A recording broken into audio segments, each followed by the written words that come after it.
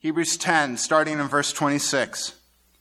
For if we go on sinning deliberately after receiving the knowledge of truth, there no longer remains a sacrifice for sin, but a fearful expectation of judgment and a fury of fire that will consume the adversaries. Anyone who has set aside the law of Moses dies without mercy on the evidence of 2 or 3 witnesses.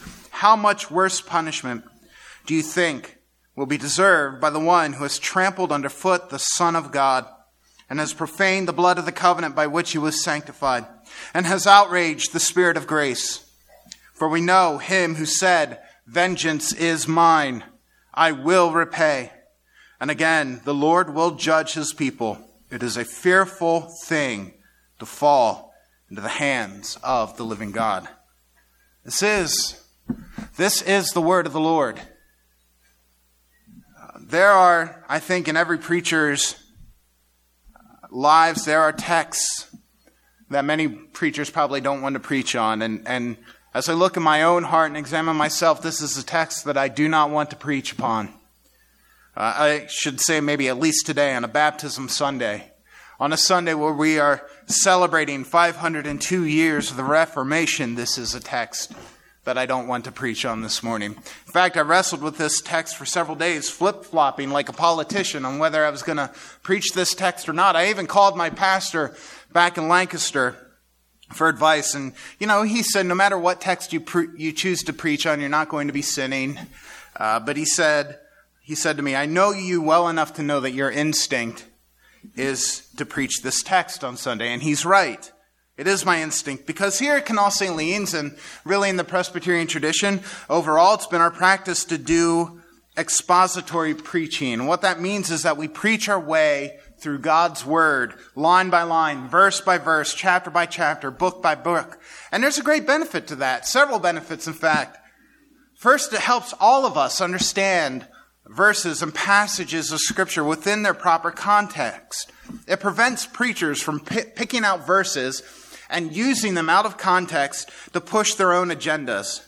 When you go verse by verse, you have to preach the verse within its context. So it really protects the preacher and it protects the congregation from abusing Scripture. But another benefit, at least for myself, is that preaching this way is an exercise in faith. I have to trust the power of the Word of God. The preacher, in going line by line and verse by verse, has to trust that the living and active Word of God truly is living and active, and that the Holy Spirit will indeed use the proclamation of the Word to speak to the congregation where they're at.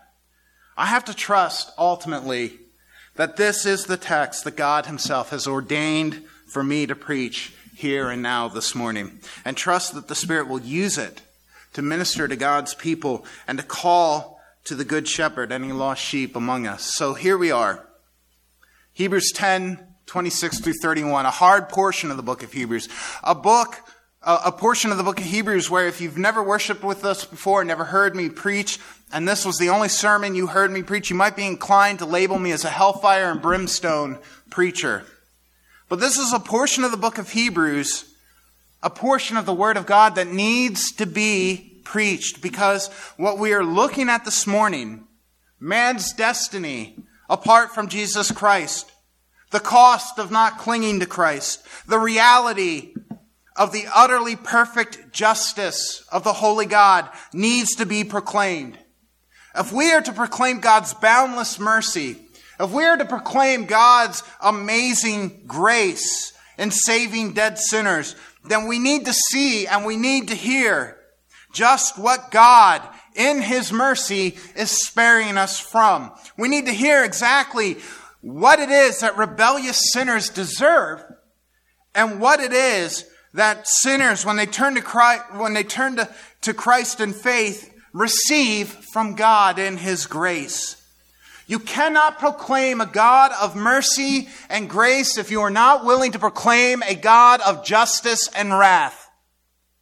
Now, last week I said the author of Hebrews in verse 19 of chapter 10 ended his sort of theology lesson, his doctrinal discourse to the book of Hebrews.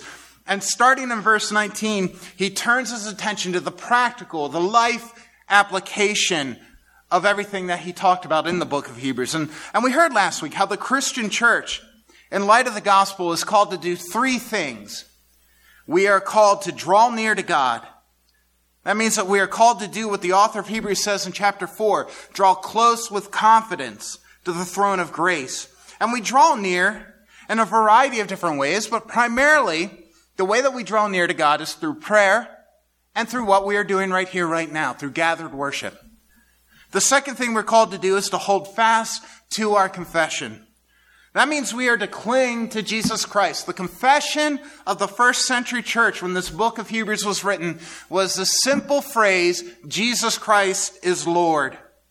And that's a truth that all of us must cling to for dear life, because apart from Christ, there is no hope for our souls. The third thing we were called to do last week was to gather together.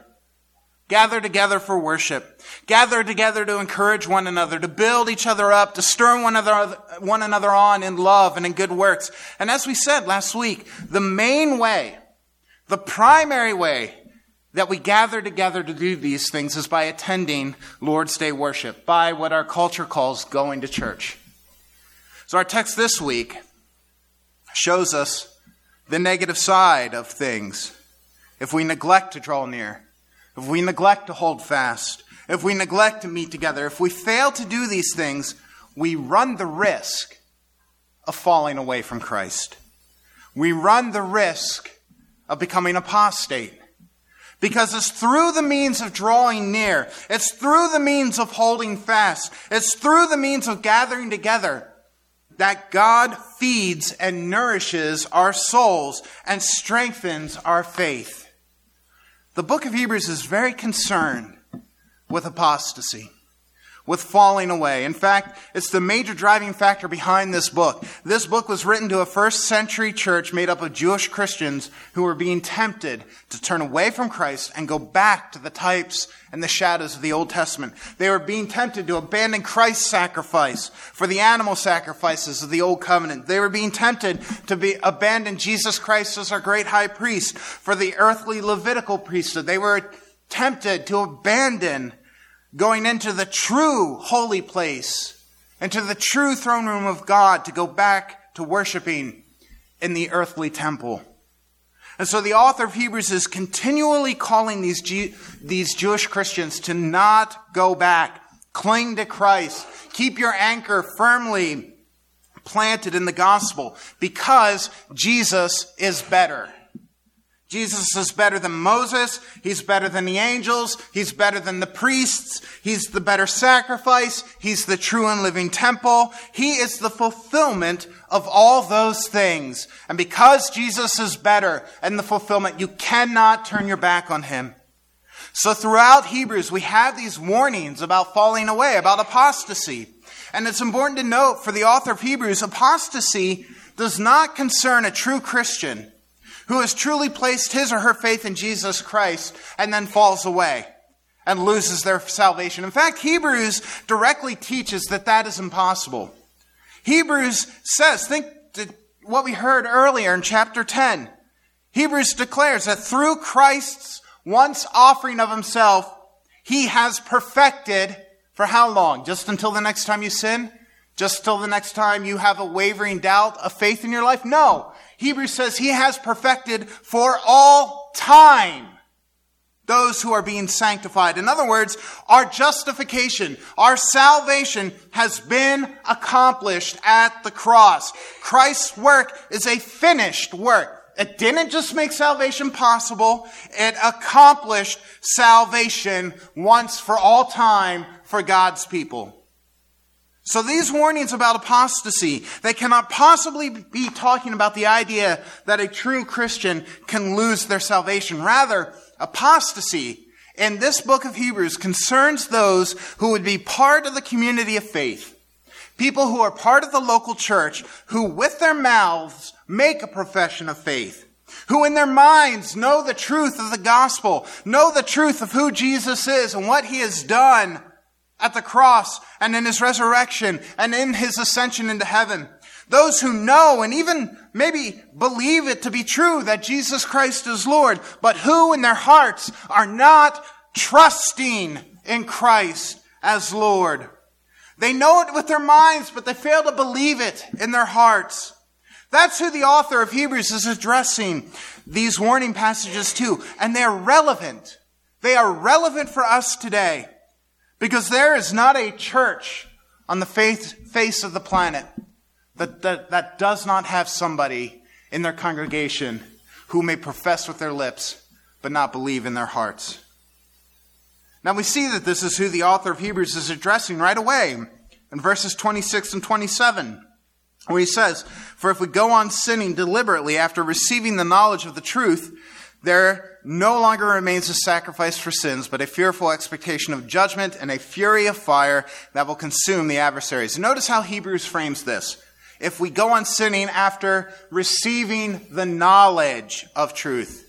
This is a mental ascension to the truth. Nothing is said here about a true heart embracing of the truth. And this is important. This supports the idea that the people that the author of Hebrews is addressing are those who hear and those who even know the truth, but do not embrace it in their hearts. I want to clarify what this phrase, "if we go on sinning deliberately," means. Brothers and sisters, this does not mean that if you sin deliberately as a Christian, then you're not a Christian anymore. This is not talking about the Christian who struggles with sin, which is all of us. Nor is it talking about the Christian who may be battling a habitual sin. Who would be a Christian if that's what this verse meant? Rather, keep in mind, again, the context of who the author is addressing in this portion. This verse is talking about those who hear and know the gospel, but instead of embracing in their hearts the risen Christ, they continue to reject the gospel and go on living a life of unrepentant, outright rebellion against God. Pastor Kent Hughes says that this is what the author of Hebrews is talking about when he writes, "Here's the point. This individual has received the knowledge of truth. The content of Christianity is true. He knows what God has done in Christ, and he understands it, but he intentionally, knowingly rejects it and willfully continues in an unremitting state of sin as an apostate." That's who Hebrews has in mind here. And for that person, there is no longer a sacrifice for sin. Why not? Because in rejecting the gospel, that person rejects the one sacrifice that truly saves. That person has rejected the Lamb of God who takes away the sins of the world. Apart from Christ and his sacrifice, there is no hope for salvation. Instead, what awaits is what the author of Hebrews says here, a fearful expectation of judgment and a fury of fire that will consume all adversaries. This is hell. Brothers and sisters and friends, this is what awaits those who reject Christ. And it's a terrible thing. It's a terrible place. And we hate to even think about it, much less talk about it. But eternal damnation is the just and the righteous judgment of a perfectly holy God against those who reject Jesus Christ. Because apart from Christ, there is no atonement for sin. And sin, even one sin, is an infinite offense against the infinitely holy God. How dare we as creatures made from dust look at our Creator in the face and say, "You have no right to rule over my life. You are not Lord of my life. I am Lord of my life." And that is exactly what we do when we sin. We are declaring to the eternal, self-sufficient, holy God, the God who made us, the God who sustains us, the one who holds our very lives in the palm of his hand, that he has no right to reign and rule over our lives. This is why sin is such a vile, infinite offense against his holiness and worthy of an eternity of just punishment.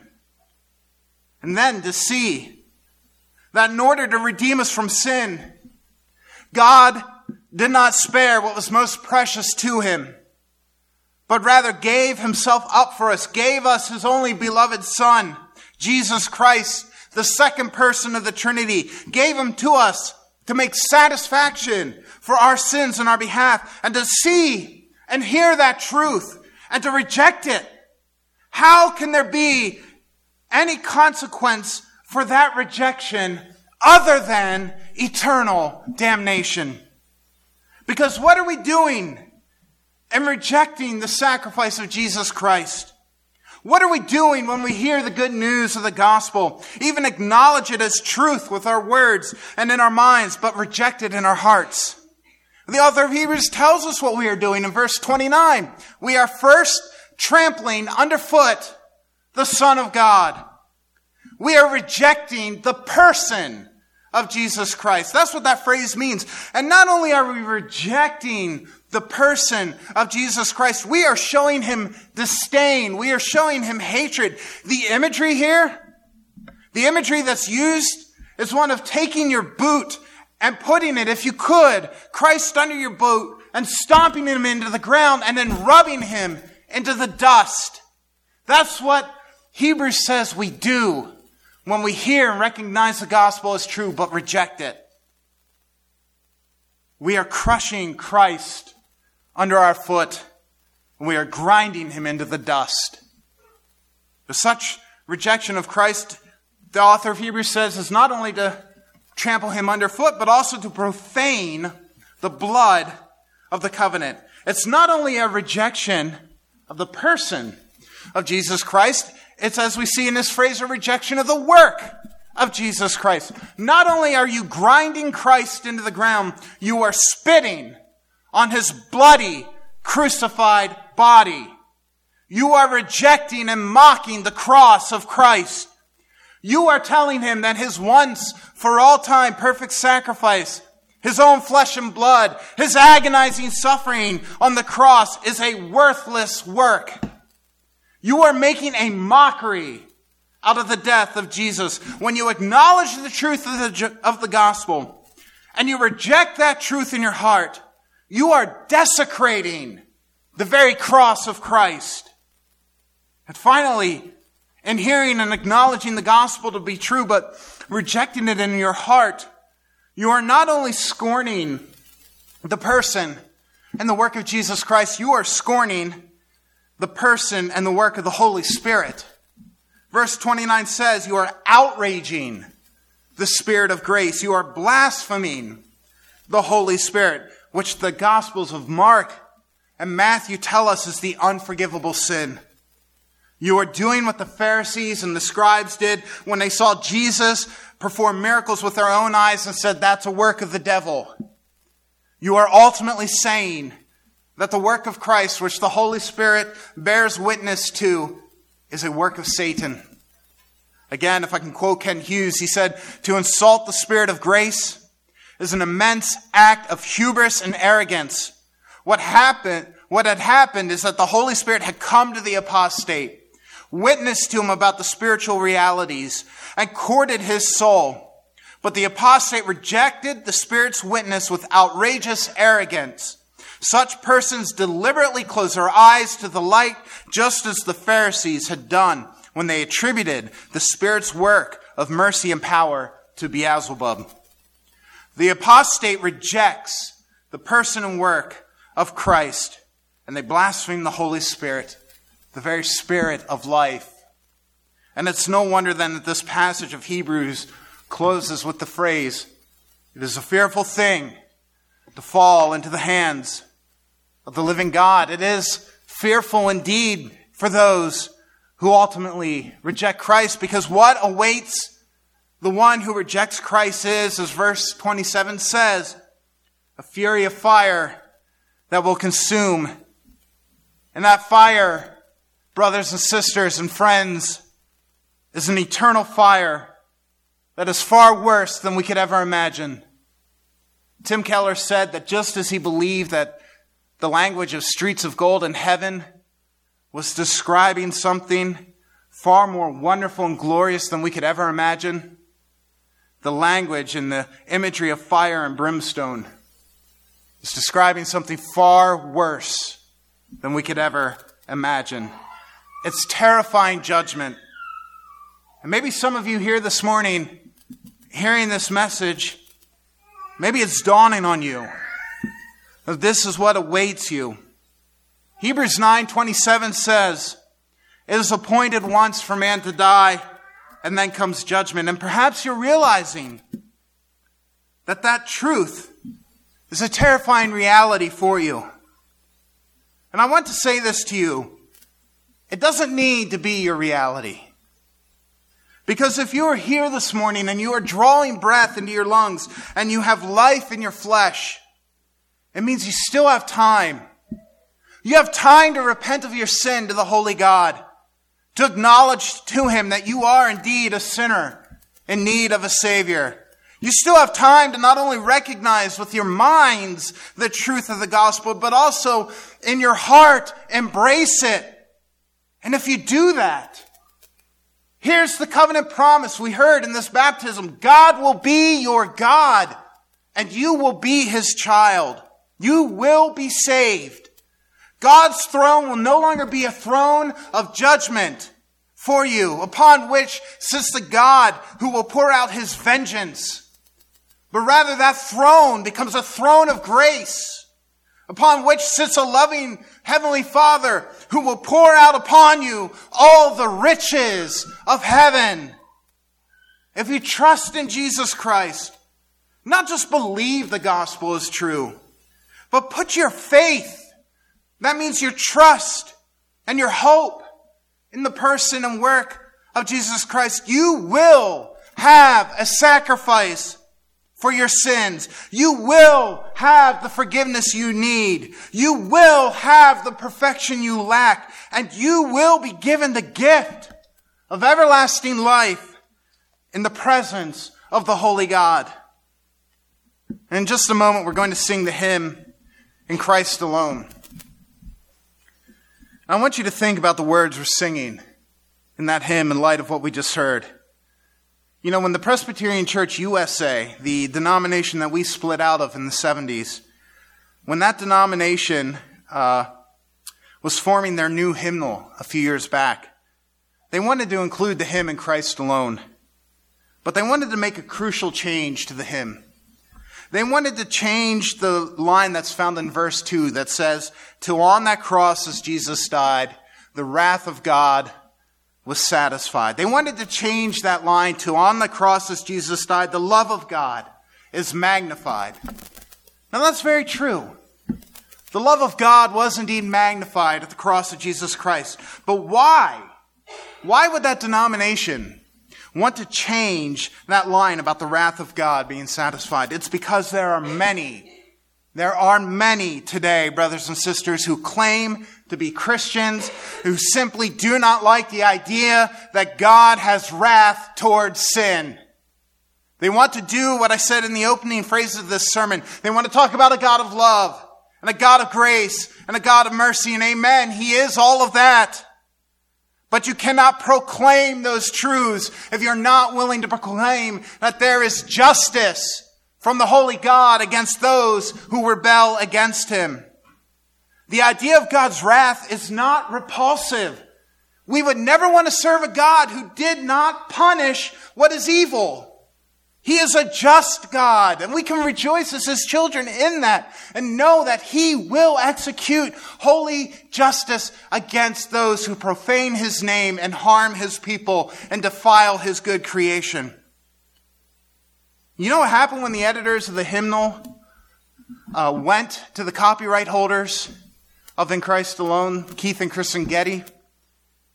They rejected the changes. They rejected the edits because the Gettys know that you cannot possibly talk about the good news of the gospel, about grace and mercy and love, without first talking about the grave seriousness of our sin and our rebellion and the wrath of God that we justly deserve.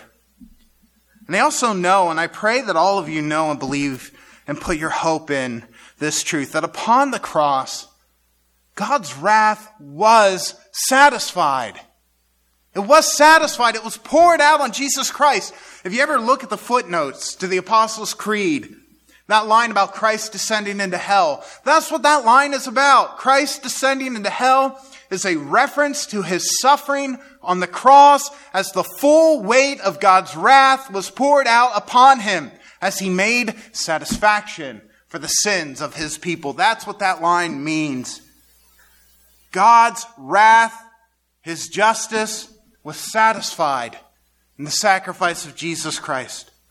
And so as we sing our closing hymn, I hope and pray that all of us here this morning can sing the words of this hymn with full assurance that God's wrath towards your sin was taken by Christ. And God's justice has found its satisfaction in Christ's sacrifice. And I hope and pray that all of you can sing with boldness and confidence and full assurance of faith the words of this hymn that say, "And as Christ stands in victory, sin's curse has lost its grip on me, for I am his, and he is mine, bought with the precious blood of Christ."